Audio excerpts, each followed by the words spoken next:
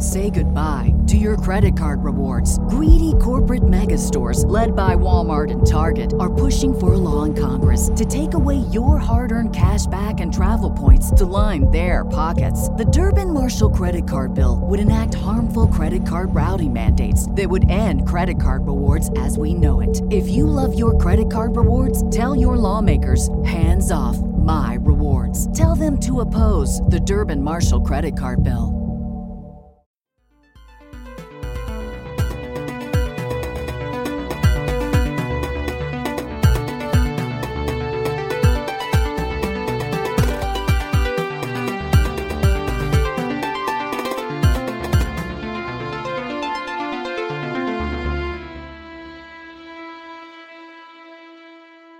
You are listening to Killer.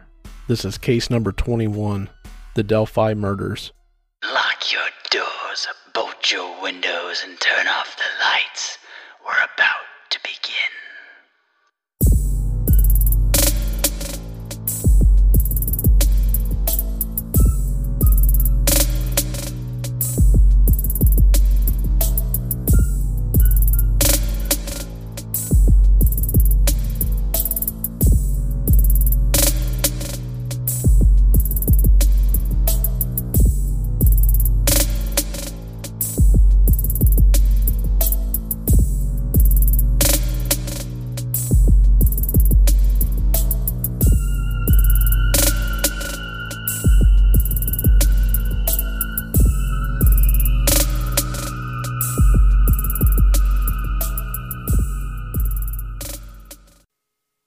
So at this time, I would like to invite Indiana State Police Superintendent Douglas Carter to the podium.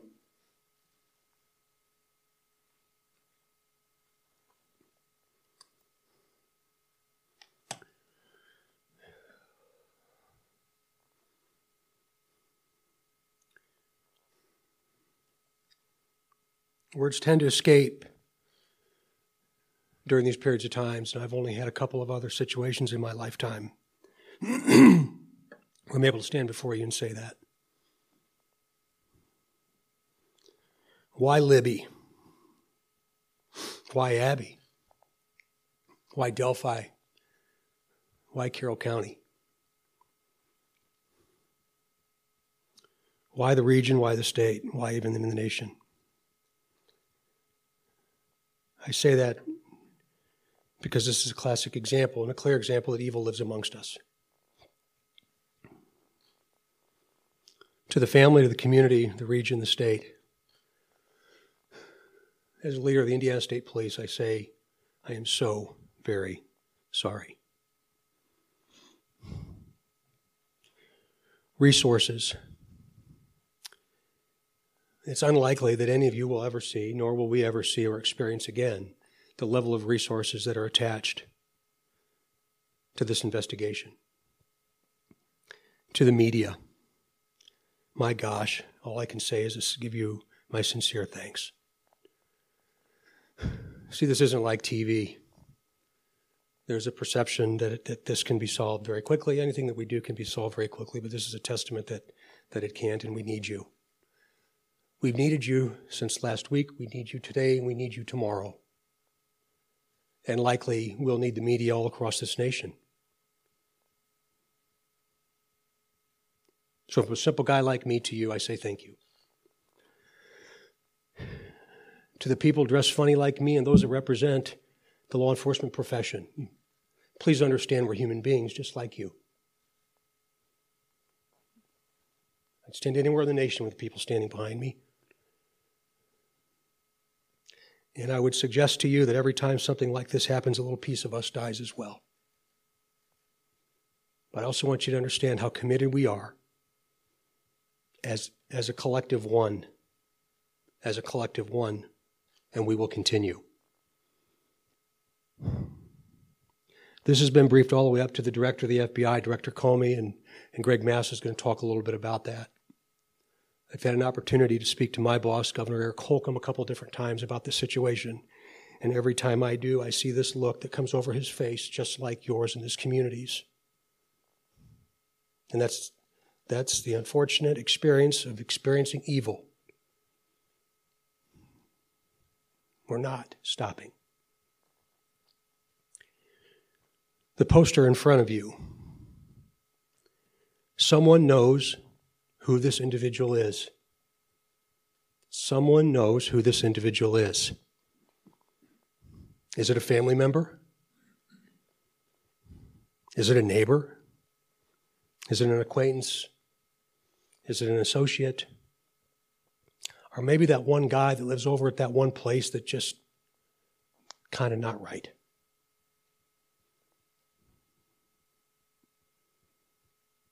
Maybe it's his jeans. Maybe it's his jacket or his sweatshirt. Maybe it's his shirt tail. Maybe it's his posture. Maybe it's the right hand in his pocket.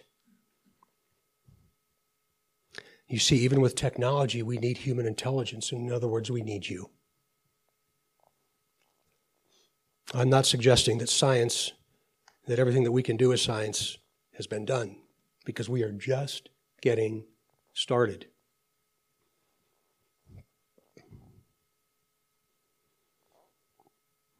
Abby and Libby deserve us. They deserve every single one of us, and not just the people standing up here on the stage that have given so much of their lives to not just this, but to this profession, but each and every one of you. Each and every person listening, watching, or seeing this in some form, we need you. Libby and Abby need you. Please do not rationalize tips away. Rationalize what you think that might not be important away. By thinking he would never do that to another human being. Or think, what I know doesn't matter.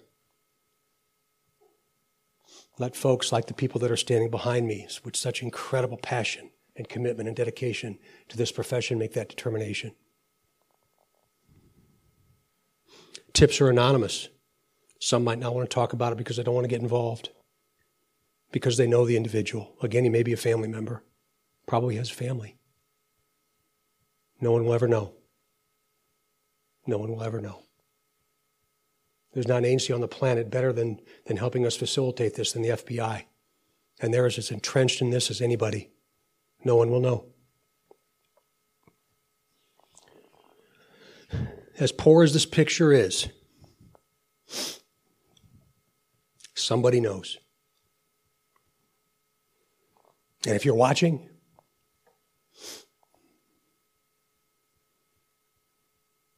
we'll find you. Who's next? I hate to ask you that question, and I'd give my life to not have to. But I know you've asked yourself that very question. We must recognize it. You see, we're all the same. We're all human beings. We must keep our resolve for Libby and Abby,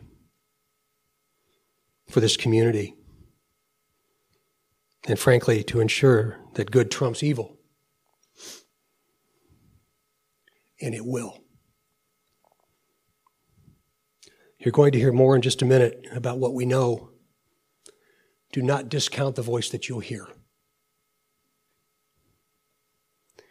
We will stay committed with resolve very rarely exhibited with human behavior until this conclusion. Please be patient. Become our partners and communicate with us as often as you can.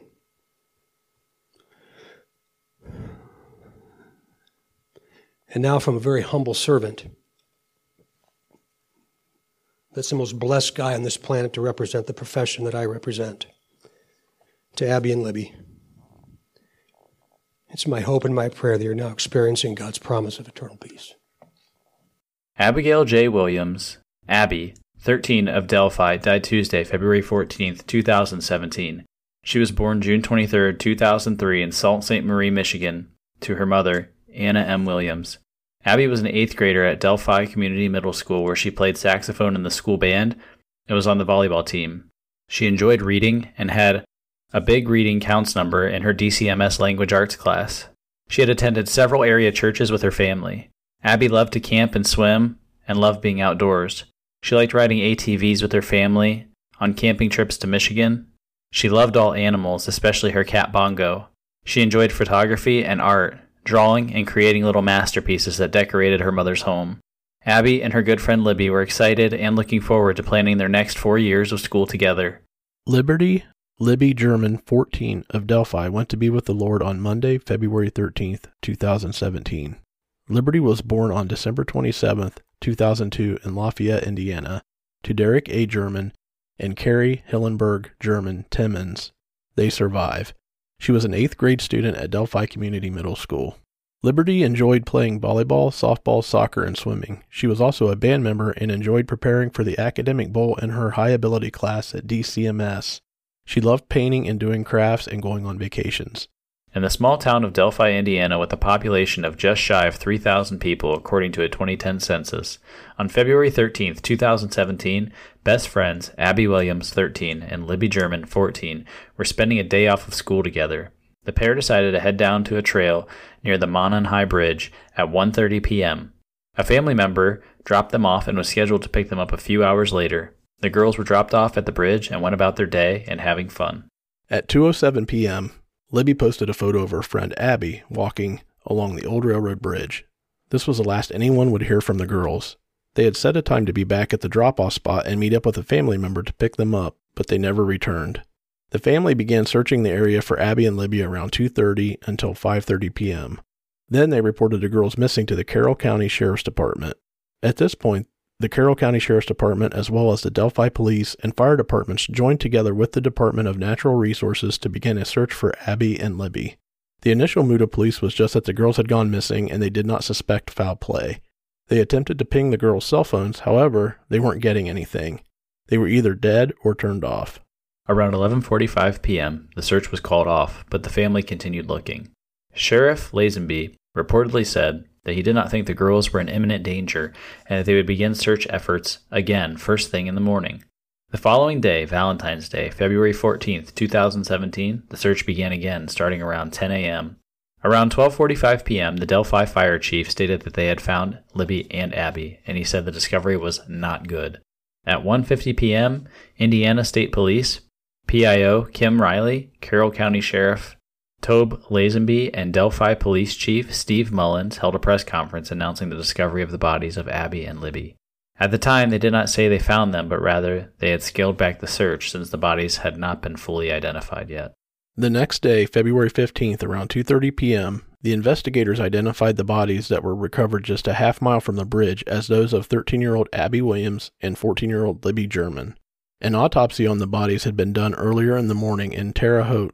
Later in the evening, police released a photo, now known as the Bridge Guy, showing a man walking across the bridge wearing a navy blue jacket, light-colored denim jeans, and possibly a brown hat or brown hair.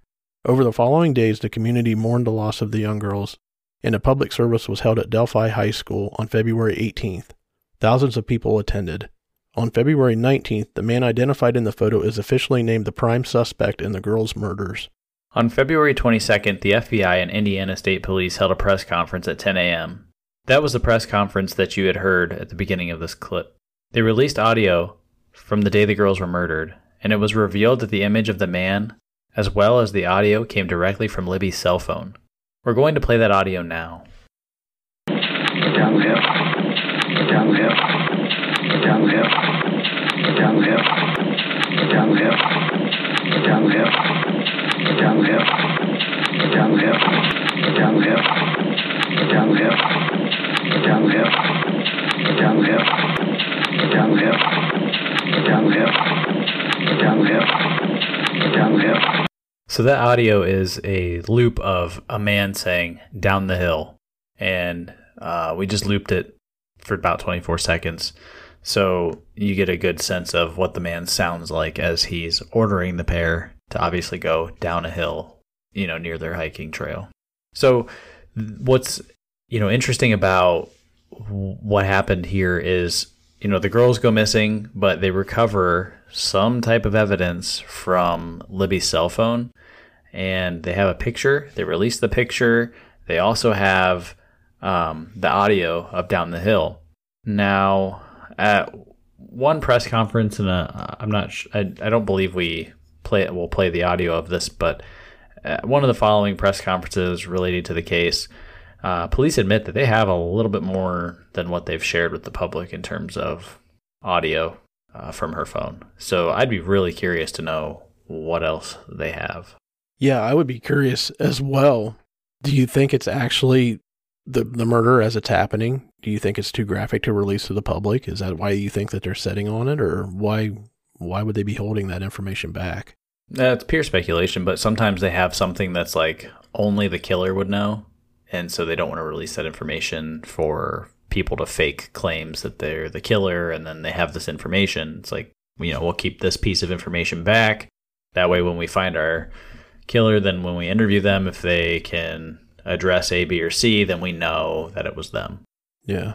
But that down the hill clip, after you loop it for a while, you really start to draw a pattern of what this person sounds like. I mean, it's not the greatest recording in the world, but you can kind of pick up on what this person actually sounds like. Yeah, and that's why I played it on that loop for as long as I did. I know it doesn't necessarily make for the greatest podcast experience, but, if you're essentially, a lot of people are familiar with this case, and you may know that nobody has been caught yet for this. And so I guess the intention of this podcast is really to spread the word. And, in addition to the others who have done it too, keeping this in the media spotlight and trying to get this stuff out there. There's a lot that goes on behind the scenes, and police are investigating a lot of tips. And I just feel like it's really important to keep talking about this case because I think it's a very solvable one. Right. They did mention that they tried to ping the cell phones and didn't get a response right away. So I'm assuming that at some point the cell phone was probably left turned on and did, eventually die. I've always wondered in cases like this, maybe the guy that was the perpetrator didn't have a cell phone on him, but I wonder if they're also able to pick up ping history from that area or that location of who may have, been in that area at that time of the attack. And if they could use any of that information. That was like one of the first things I wondered as I was, basically researching this case, to do this podcast. And I thought about that. The thing is with pinging technology is it's not always super accurate from what I understand. You don't always get a correct ping on the location that you're in and those kinds of things. But I mean, at minimum, you would think that they would have run the records for everything that pinged in those towers in the general vicinity and traced all of those phones. You would just think, but who's to say that the person wasn't carrying a cell phone with them at the time if they planned on doing something malicious to begin with? Yeah, it's completely possible that they've already went down that route and didn't come up with anything. Maybe the person just didn't have the phone with them. Yeah, that or there were just so many records that it wasn't something that was even like feasible. Like maybe they tried, but you're only going to get so far. But who knows? I mean, Delphi's not a huge town, so I can't imagine the pings were that ridiculous. But I also don't know what the rule is on. I don't know if law enforcement can get just access to all the records, or if they can only get access to the records for the people that they're concerned for at that moment. So being like Libby and Abby.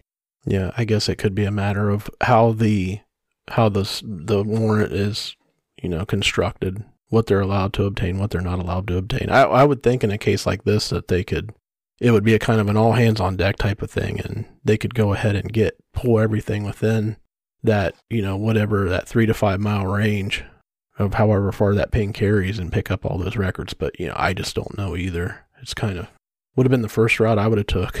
Yeah. Oh, yeah. I'm sure they tried.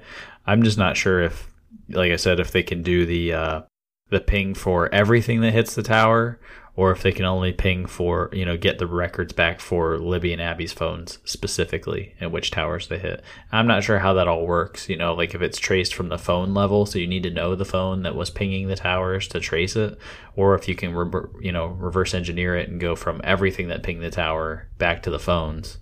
You know what I'm saying? Yeah. Once you have a suspected phone, though, and can get a warrant on that phone, sky's the limit as far as whatever data it's capturing. Let's be honest. I mean, every day I leave to take my kids to school, or if it's a day that I'm driving to work, my phone will automatically pop up and say, hey, you're only 10 minutes away from Dunkin' Donuts, because it knows I go to Dunkin' Donuts on that day that I drive to work to get my coffee. Oh, yeah. Although absolutely. I didn't plan it that way. It knows my behavior. Yeah. And that's one of those things that, to kind of sidebar just a little bit on technology and privacy, a lot of people trade their privacy for convenience. And, a lot of people will also say, well, they don't really know that much about me. Well, yeah, they know a lot about you. And when they say like they have metadata about you, that's all they need. They don't necessarily need your name, but things are really creepy. A coworker and I flew to visit one of our customers, and we were, in a meeting with this group of people, and my coworker shows me a screenshot like 2 or 3 days after we had left of Facebook suggesting that he friend request the customer that we met with, and it had their Facebook profile. And how it did that is it knew his phone was in location X and the customer was at location X, and they were next to each other for so long, they were able to determine that, hey, you may know this person that you were sitting next to for several hours, several different times. Really creepy stuff. Mark Zuckerberg would never invade our privacy, right? Did you call him Zuckerberger? Yeah, whatever. I can think of worse things to call him. On that note, I think we should move on. Yeah, I agree. Thousands of tips were pouring in from all over the place. The FBI began fielding a lot of the phone calls, and approximately 6,000 electronic billboards across 48 states were put in place. I think this would be the appropriate place to note that you can contact the tip line if you have any information at 1-844-459-5786. On February 24th, the citizens of Delphi decided to show their support to the family in an effort known as the Light Up Delphi. Citizens would place an orange light bulb on their front porch. The local area Lowe's donated 1,000 orange light bulbs, and they were passed out by the Delphi Lions Club. All proceeds went to the family. Over the next few months, not much progress is made in the investigation. Police had, after 3 months, received 16,000 tips and conducted 500 interviews, but still had no suspect. The family of Abby and Libby began making appearances on various media outlets in order to keep the case in the spotlight. They also announced in April that due to the girls' fondness of playing softball, they would open a sports complex in their honor. On July 17th, investigators released a composite of the suspect. The composite was created following new information from witnesses along the trail. No major information came to light for the next several months until around September 29th, 2017. Detectives working in the investigation flew to Colorado to interview a person of interest, Daniel Nations.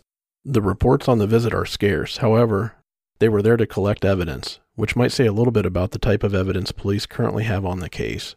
As of now, police have only released some audio and a blurry photo, both from Libby's phone.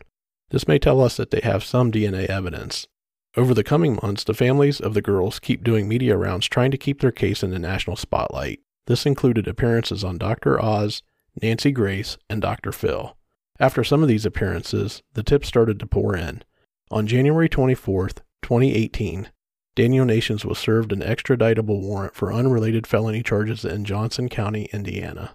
Let's take a moment to talk about Daniel Nations. Nations was accused of threatening hikers on a trail with a hatchet. His vehicle matched the description that police had for the so-called Hatchet Man. He had been pulled over for having expired Indiana license plates, and police found a .22 caliber gun in his vehicle. What is also interesting is that Hatchet Man frequented an area where another unsolved murder happened, that of bicyclist Tim Watkins. Watkins was found shot to death and buried under a pile of twigs and brush near a cycling trail that he frequented. The caliber of gun used in that murder matched the gun found in Nations' car. Nations was also wanted on a warrant from Johnson County for failing to register as a sex offender. As of February 4th, 2018, police could not say for sure whether Nations was or was not a suspect in the case, but he still remained a person of interest. Nations does resemble the photo of the bridge guy, and the composite sketch as well. Many thought this was a good sign of things to come. As the 1-year anniversary approached for the murders, more than 30,000 tips had come in, and the reward reached $240,000. The bridge guy composite and photos are really fascinating to me. Like, you get a picture of bridge guy walking a little oddly, it looks like. He's kind of like teetering across the bridge in one photo, and then the next one he's kind of standing straight up. And he's got this navy blue, almost like a windbreaker looking kind of jacket. It doesn't look like it's very thick. It's probably, like something you would wear in the springtime. And, he's also got what looks like a brown shirt on, maybe. It's kind of hard to tell. The photos are pretty grainy. But, he's got that like a brownish color. Maybe it's a red. It could be because of the shadows and the way the light is. It might just be a shadow. But then he's got, light blue denim blue jeans on, and then it looks like just regular tennis shoes. The one image from the phone, the one I'm looking at on the right where he's standing up straight, it looks almost like it's a brown type of flannel shirt. And I can't tell, looks like the jacket is partially unzipped, and I don't know if he's wearing a scarf, but it looks like something might be around his neck as well. Yeah, it does. There's like something sticking out of the jacket, or at least it looks like it, or the jacket's just unzipped. And so you're seeing like that top bit of the jacket exposed, and just the way the light is bouncing off the material, or like the inside might be like a light color, like a white or something. It's really hard to tell. But yeah, it's very interesting. And so what's really fascinating is the composite sketch that was drawn of the man. I'm sure many of you have seen this. It's what looks like a guy probably in his late 30s to mid 40s wearing what I would call like a cab style hat, like it's like floppier on top with a really short brim, and it kind of buttons to the brim. Didn't the dude from AC/DC wear a hat like that all the time? Bon Scott? I don't remember. Yeah. And then Brian Johnson did too. Brian Johnson, yeah. And then they had he has like a little bit of a shag hair that just kind of flares out over his ears, and he's got a pretty big bulbous nose and a goatee and thin lips. And, his face is a little bit heavier looking, like he's overweight but not fat, like not obese, but just like heavier set is what it looks like from the composite. And Daniel Nations, when you compare these pictures side by side, Daniel Nations' features resemble a lot of this guy's features. The only difference is Nations at this time, he doesn't appear to be very heavy, so his face looks a lot thinner than the composite. But again, this is a composite sketch. So, you could be off a little bit on some of these features, so it's hard to say how nitpicky you want to be. But Bridge Guy was estimated to weigh between 180 and 220 pounds with reddish brown hair, 5'6" to 5'10". Nations is 5'9", 169 pounds. And the interesting thing here is when he was booked on in Florida for a sex registry listing, he was 190 pounds. So he would fit right in the middle right smack in the middle of that weight and that height. Yeah, exactly. He's definitely a ringer for that composite in a lot of ways. And he's got reddish brown hair. He checks off a lot of the boxes. Yeah, in his mugshot, he's visibly lighter than the 190, I think. And he shaved his hair shorter, and he's growing a full beard, not just a goatee like you see in the composite sketch, but feature-wise, everything else. It's kind of creepy to look at the composite and his actual mugshot side by side, because I could, just analyzing it for the first time, this is the first time I've seen the two side by side. You can draw a lot of similarities there. Yeah, I know. It's really interesting to see like how much of a ringer he is for this composite. It's something else. Nations does have a pretty long criminal history. In 2007, he was arrested for public masturbation in a Walmart parking lot in South Carolina. He reportedly asked a woman if she wanted to get in on this. It'll be fun. That was a quote that he said. He has several domestic violence and sex crime charges and regularly missed court appearances. He was transient, living in Florida, Indiana, Colorado, and New Jersey. His social media contained strange posts, references to God and how God is the only one who can judge him. His suspected Instagram account had 67 people he followed, and most of them were porn accounts. He was in Indiana during the murders. Nations strangely disappeared immediately after that composite was released. And this is not a fact, but a report stated that the manner of death from the girls were wounds from a sharp object and possibly nearly decapitated. And that could have been a potential link to the hatchet or just purely rumor and speculation made up. And he reportedly has a terrible temper. So that's a lot, but what do you make of that? This guy definitely sounds like a piece of work, that's for sure. And he's been all over the place. I mean, Florida to Indiana, out to Colorado, back to New Jersey. I mean, he's a little bit everywhere. I mean, and we listened to that trailer in the beginning, and he was like, who's next? And I hate to ask that question, but if this was the person, he's been so many different places. What that would lead me to believe that there's more than just these two young girls. Yeah, and I just want to point this out for a minute, but the man who speaks in the majority of these press conferences quite a bit is Superintendent Doug Carter. And that guy, I've never heard somebody speak more genuinely about something. And he seems to me like he is like truly eaten up inside about this case for whatever reason. I know Delphi is a pretty small town, so they probably don't deal with a lot of murders like this, and they received a lot of assistance from like the FBI and various other agencies, but that man seems like he will not rest until this case is solved. And like the Golden State Killer series, where you had several detectives that got really close to the case, this man is every bit as close to this case as those men were, men and women in the Golden State Killer series, who I felt like also were super vested in finding out what happened and getting it solved.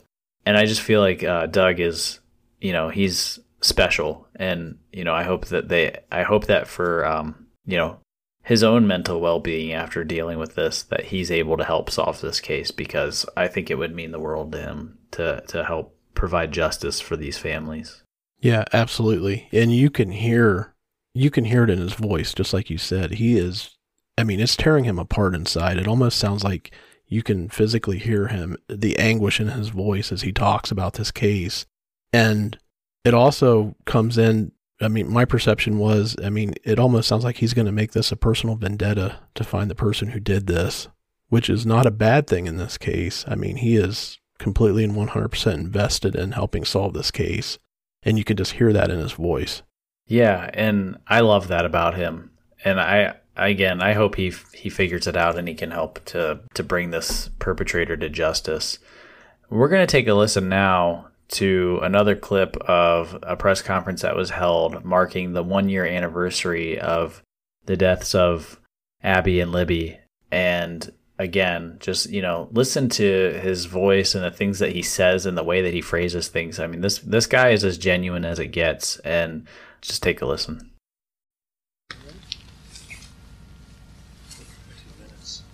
Everybody ready? Good afternoon. I want to thank you all for coming today. Today we're going to talk about the Abby Libby case. Some of the people standing behind me is Superintendent Doug Carter with the Indiana State Police. You got Detective Deputy Sheriff Kevin Hammond over there. You got Sheriff Tobe Lesby with the Carroll County Sheriff's Department. On this side, FBI Special Agent Mike Peasley, and then First Sergeant Jerry Holman. They're going to discuss today the things that have been going on over the last year with this case. Superintendent Carter will do most of the talking, and at this time I'll turn over the podium to him. Thank you.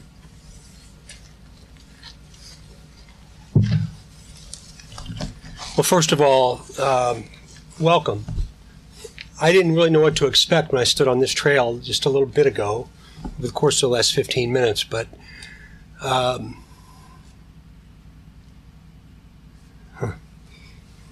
very uncomfortable feeling.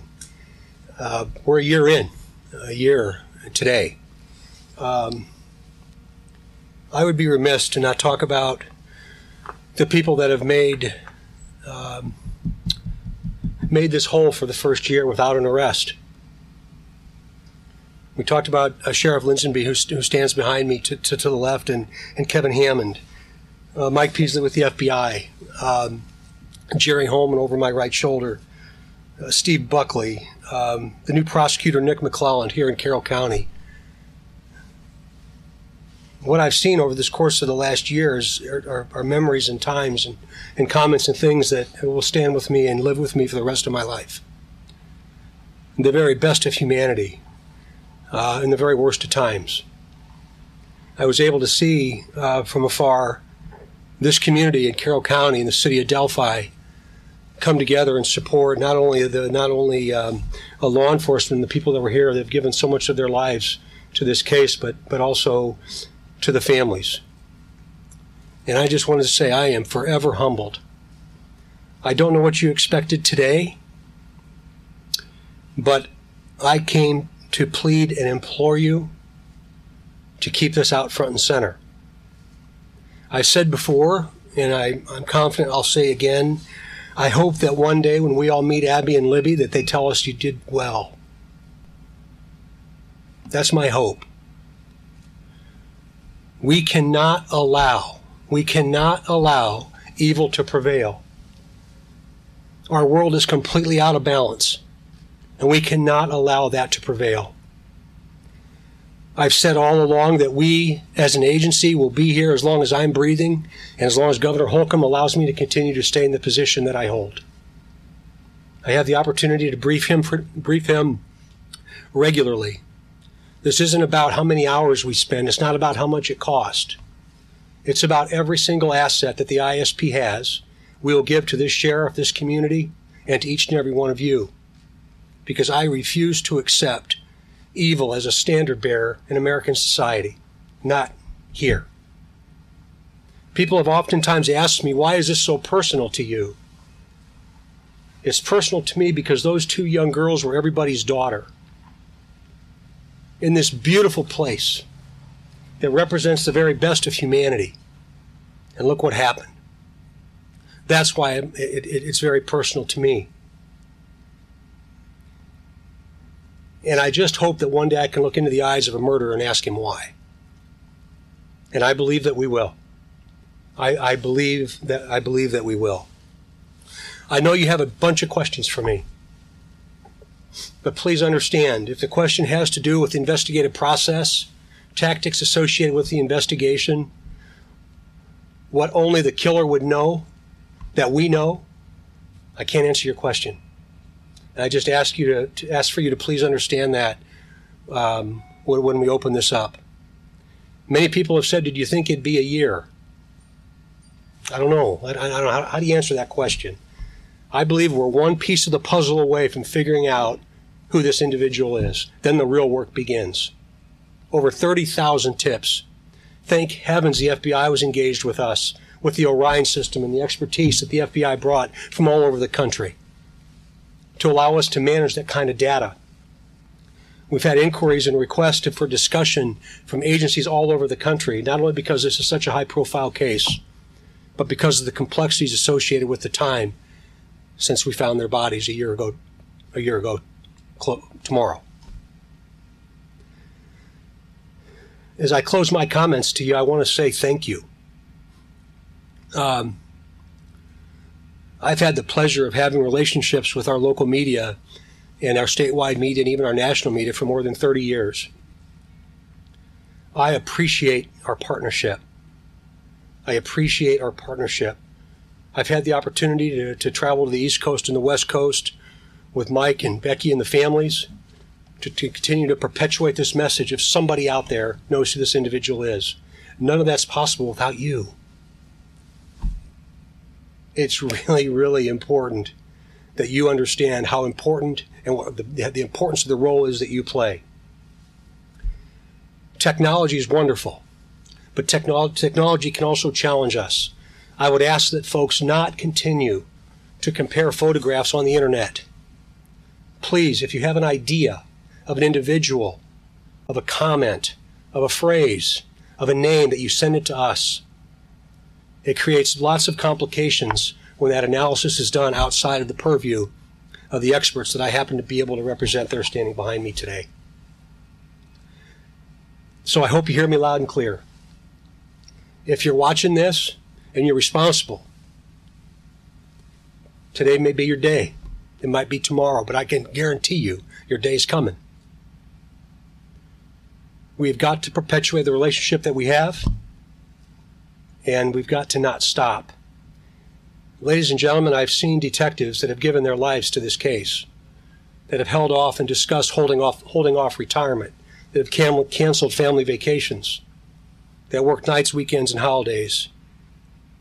so that we can explain to you one day and to this incredible community and to our state what happened. So our commitment is longstanding. It's real.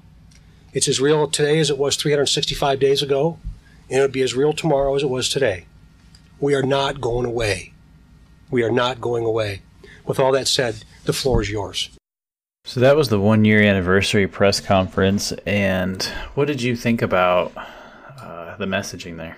I mean, it's a lot like the first press conference that we listened to, the determination to solve the case and just the commitment from all those involved.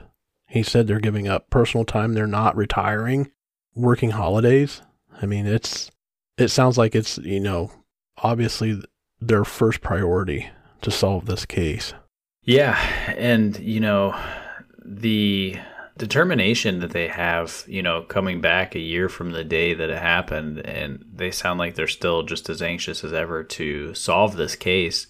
I was really happy to hear that. I mean, it was another year ago now, or, now 2 years removed. And so this was kind of in the middle of that.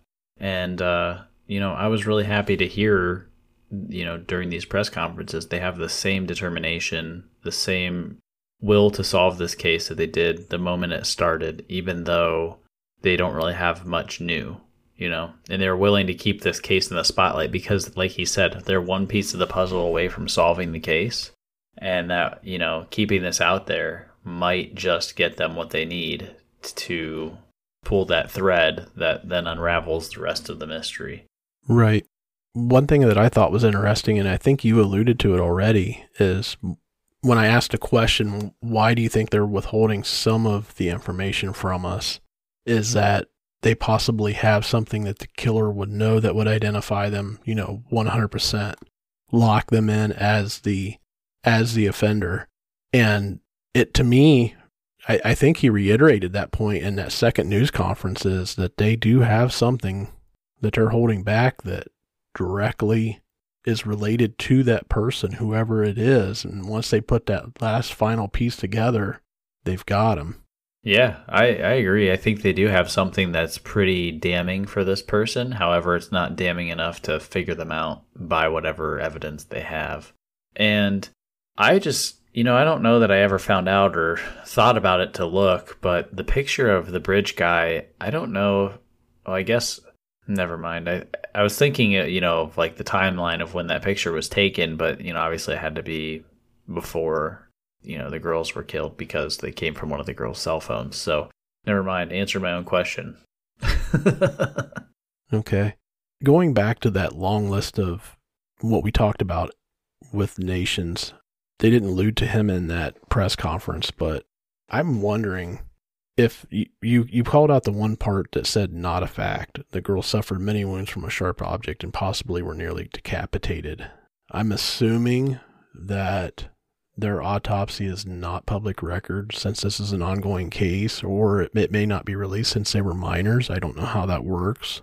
Yeah, I think you're right on that. And I never found anything that was like legit enough for me to report on. Maybe it's out there. Maybe I just didn't come across it, but I didn't find anything that suggested the way that they died. And I guess that's kind of what started me down that path of the question that I answered for myself, was how, like, he didn't really get any blood on him. But again, this was taken before it happened, just miscalculating there. But I was just, right. Starting to think about it, like, well, he wasn't very bloody looking in that photo, but duh, it was taken way before anything happened or whatever. So anyway, they have something. I just don't know what that something is. Yeah, hopefully it comes out at some point and they put those dots together and we know what they were holding and what actually cracked the case. Yeah, and they also have more of an audio recording, than what they're sharing with the Down the Hill stuff. They definitely have more than that, but they haven't really given us a ton to go on. Right. Police eventually stated Daniel Nations is not someone they cared a whole lot about at this time in relation to the murders of Abby and Libby. Over the following year, no new leads were made public. The case appeared to be growing colder. On April 22, 2019, a multi-agency press conference was held where police updated the public on a new direction the case was taking. We are going to play that press conference for you now. Doug Carter, and he has taken the stand. We'll take a listen in.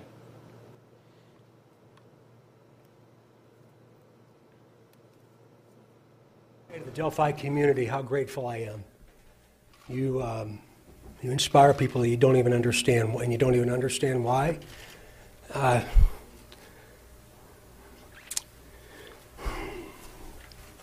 Information is being released today is the result of literally thousands and thousands of hours of extraordinary investigative efforts by Delphi, Carroll County, the FBI, the Indiana State Police, and countless other agencies.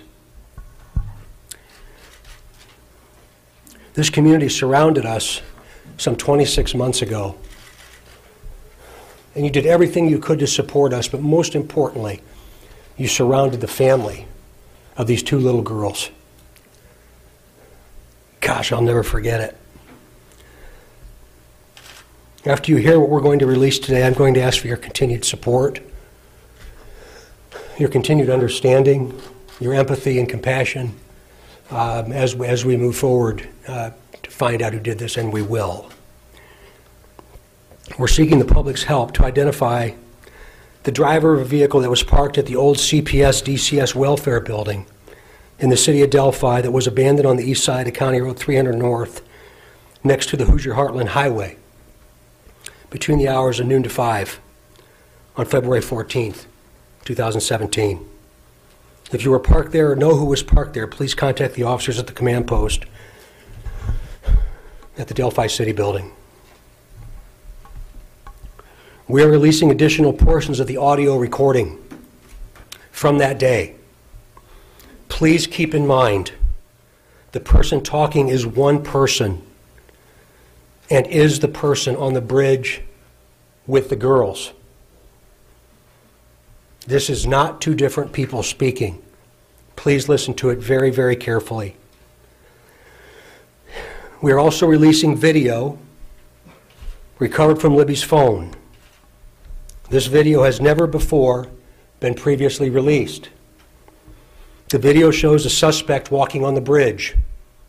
When you see the video, watch the person's mannerisms as they walk. Watch the mannerisms as he walks. Do you recognize the mannerisms as being someone that you might know? Remember, he is walking on the former railroad bridge. Because of the deteriorated condition of the bridge, the suspect is not walking naturally due to the spacing between the ties.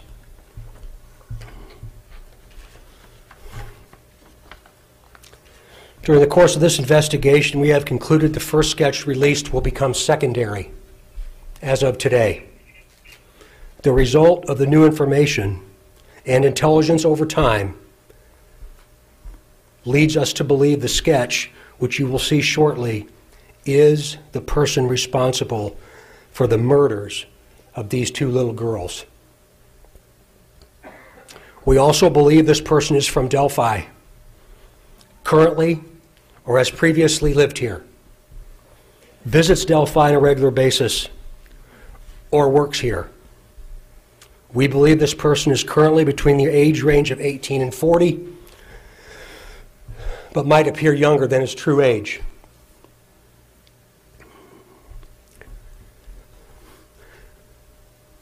Directly to the killer, who may be in this room.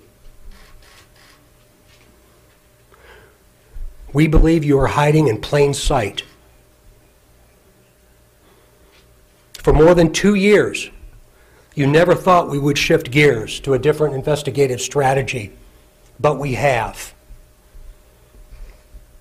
We likely have interviewed you or someone close to you.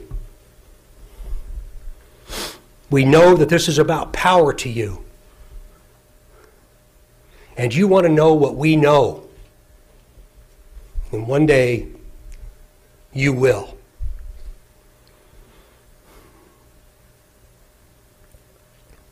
A question to you. What will those closest to you think of when they find out that you brutally murdered two little girls? 2 children. Only a coward would do such a thing.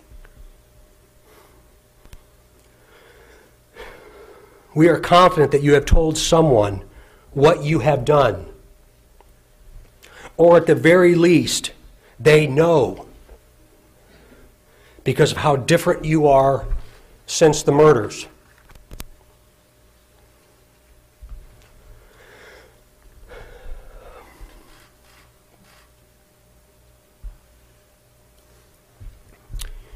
We try so hard to understand how a person could do something like this to two children. I recently watched a movie called The Shack. And there's also a book that talks so well about evil, about death, and about eternity.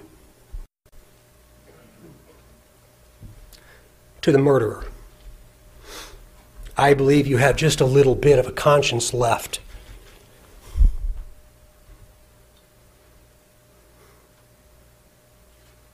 And I can assure you that how you left them in that woods is not what they're experiencing today.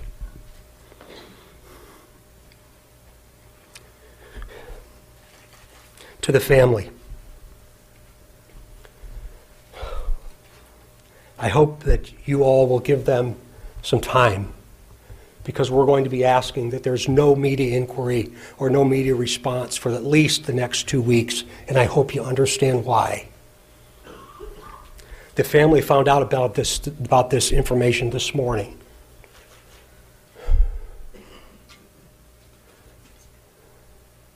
I just want the family to know that when I take my last breath on this earth, I'll be thinking of them. There's going to be a tremendous amount of questions. I know that. Never in my career have I stood in front of something like this. Please be patient with us, please. We're just beginning. We are just now beginning. And I can tell you on behalf of the sheriff and the police chief, so many other partners that have stood with us over this period of time, that we will not stop.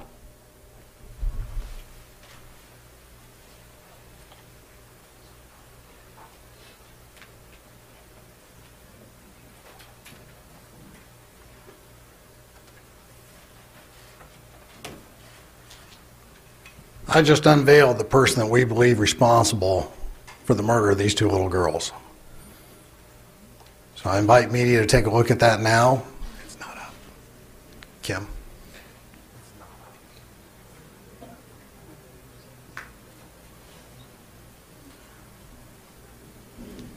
We're also going to show you a video not previously released that Superintendent spoke to, and also the audio that's additional to what's been previously released.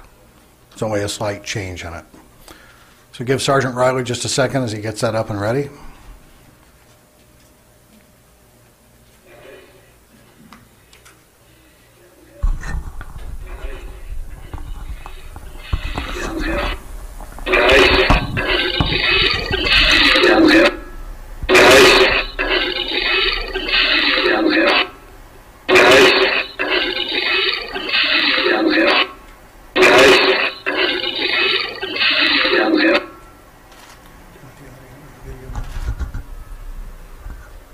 Stand by for the video, please. There is no sound of the video.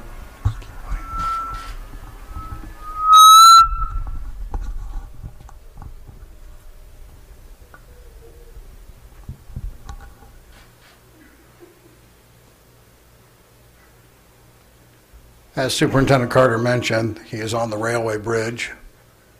You have to take different steps to get to it. This information later this afternoon will be on the State Police website. For the community that's here, we have 100 copies of the news release. If you put in that URL, you'll be able to get to that site to play it. And we also have that same release for you in the media. And the rest of the state will get that release in about 15 minutes. So we appreciate those of you that came here. This concludes our announcement. Thank you for your time, patience, and courtesy. So police unveil their new strategy and their new shift going forward in the investigation. And what I found fascinating is the police decided to shift their strategy, but more than anything else, they changed the complete composite sketch to something entirely different than what they had originally used. And looking at the sketch and then looking at the video, I feel like the sketch number 2 is far more accurate. What do you think about that? Yeah, it's still kind of hard to see with the photo and the composite, but I'm looking at the 2 now. I mean, it is a lot closer. There's no facial hair, though, in the second composite, the newest release, and there's obviously, I guess it could be some shadowing from the image, but it does look like he has some facial hair in the actual photo from the cell phone. Yeah, if you look at the composite and kind of compare the two, like I said, the original composite, he was wearing a hat, had like some shaggy hair, goatee, looked like a heavier set middle-aged man. Composite number 2, which is now considered primary composite, it's a younger looking guy with, like, I would say like curly hair that is short, but not super short, if you know what I mean. It's like enough that like you could style it up on your head, but it's not like super long where it'd be like down to your neck or, you know, around your ears or anything. And you know, he's got like more inset eyes, still has the thin lips, but the nose is drastically different. The nose is much more narrow. And then when you look at the little bit of a video they released, so essentially it's the bridge guy walking down the bridge, but the bridge is very rickety, they say, and unstable. So he's kind of walking in this very strange manner. But as you're watching this video, and I started really looking at the picture of the guy, it does look to me like he does have that hair. There's a very like small frame in that, you know, series of images where it looks like that is hair. It's not a hat. And I don't feel like he does have facial hair, and he looks very young. The age difference between the 2 composites is pretty drastic, in my opinion. The second primary composite is of a much younger person for sure. To me, it looks like somebody in their mid to late 20s, honestly. I know he said 18 to 40, but... Oh, he looks high school age to me. If you look at the first set of composites, or not composites, the first images where they have the side-by-side of the bridge guy, and it's the one on the left-hand side, and you see the guy, he's kind of taking a step. If you blow that up as much as you can, so I'm looking at it on my iPad, and I just blow it up to the size... That looks to me like where they came up with the composite. If you look at it, it looks like he has a light brown hair that is styled on his head, and then he has a very young looking face to me in this picture. Now, I don't know how you come up with like the actual facial features that they come up with like in detail in their composite, but man, he does not look like he has a goatee. The 2 images are, I mean, there are... Do you think he has a hat on the one on the right, though? No, I think it's just such a bad quality image that, and the background is like very brown, and his hair is very brown, like that same like middle of winter, like just everything's this dull, dead, brown looking color in the Midwest when there's no snow. Like that's what it looks like. It's just dull, and it's like his hair's like the same color, and it looks to me like he's very thin. He's not heavy set at all. It's just his coat is kind of protruding out. He's got his hands like tucked in his pockets, like under his coat or in his jeans. And so it makes it look a little poofier than it is. I bet you this guy weighs 170 pounds tops. One interesting thing, I know you can start picking things apart as you stare at these 2 images for a long time, but I can see where the picture on the left, you see his hair, and it's a little bit brighter, but the image on the right, to me, it kind of looks like that hat in the first composite, but also if you look at it enough, you see kind of a shadow over his right shoulder.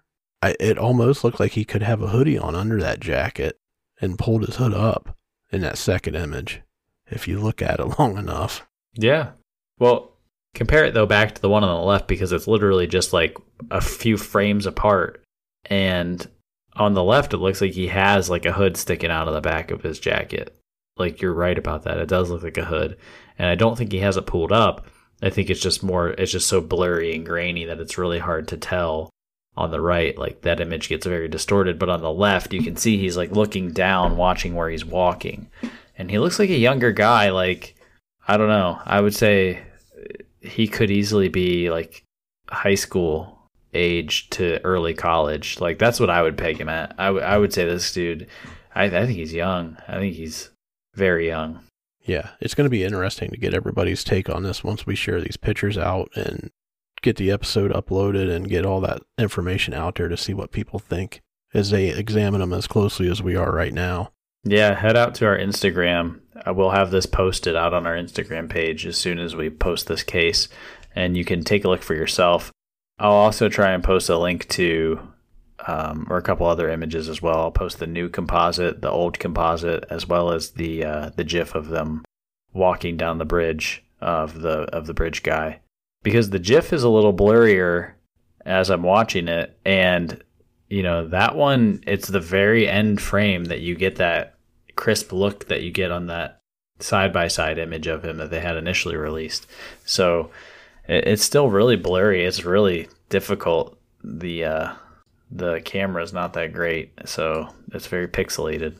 Just to go back to the image in the video, do you think that those girls, that was their normal hangout spot at this bridge, and they just happened to see this dude, and to them it felt out of place, so they started recording him? That's why these images were on her phone, it could be very pixelated because she was trying to zoom in as much as possible to try to see who it was. Mm-hmm. That's interesting. I don't know if police even know or not, based on what footage they have, but it could very well be, they were taking pictures of each other and sending them out on Snapchat, before. So they could have just had their phones out and were like screwing around being kids, or the dude was a little bit creepy and weird and they got a vibe and decided to start recording him. You know what I mean? So I'm not sure what happened there. My gut reaction would say that they probably were just recording just because that's what teenage girls do. Right.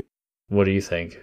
Yeah, I'm sure that that's the case. And they could have got that creepy vibe. I mean, it's a small town. It's somewhere they go and hang out. And if it's somebody they see for the first time and he obviously has to walk in a weird manner to cross this bridge or whatever. But yeah, I just don't know. There's a lot of good evidence here and a lot of stuff that's been made public. And I'm hoping things come back around, especially with that small of an area. And he even came right out and said, I think this is somebody that lives here, maybe not full time, but visits often.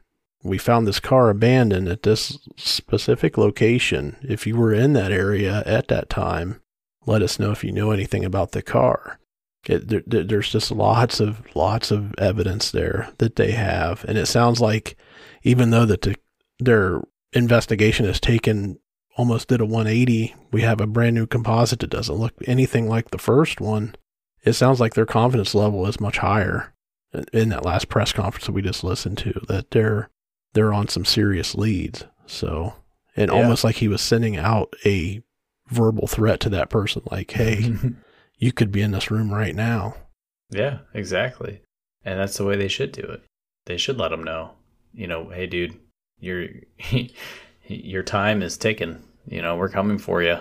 Countdown is on. Right. Yeah. Well, that being said, I'd like to wrap this up, I think, by, just, saying, if you know anything, if you have any tips, reach out, let people know. Otherwise, we'll sit back and wait and hope for the day that law enforcement's able to crack the case, because I think this one is super solvable based on everything that they have. And I don't know. I have a feeling it's going to be solved in this next 12 months. Yeah, I really, really hope so. That'll be an episode that I'll be looking forward to, as giving the update on this case and what we learn once the case is solved. No kidding. Well, that'll do it for us this week. If you would like to, head out to iTunes, give us a rating, 5-star review. We'll read your reviews live next episode. Or you can hit us up on social media, and you know where to find us. Stay safe.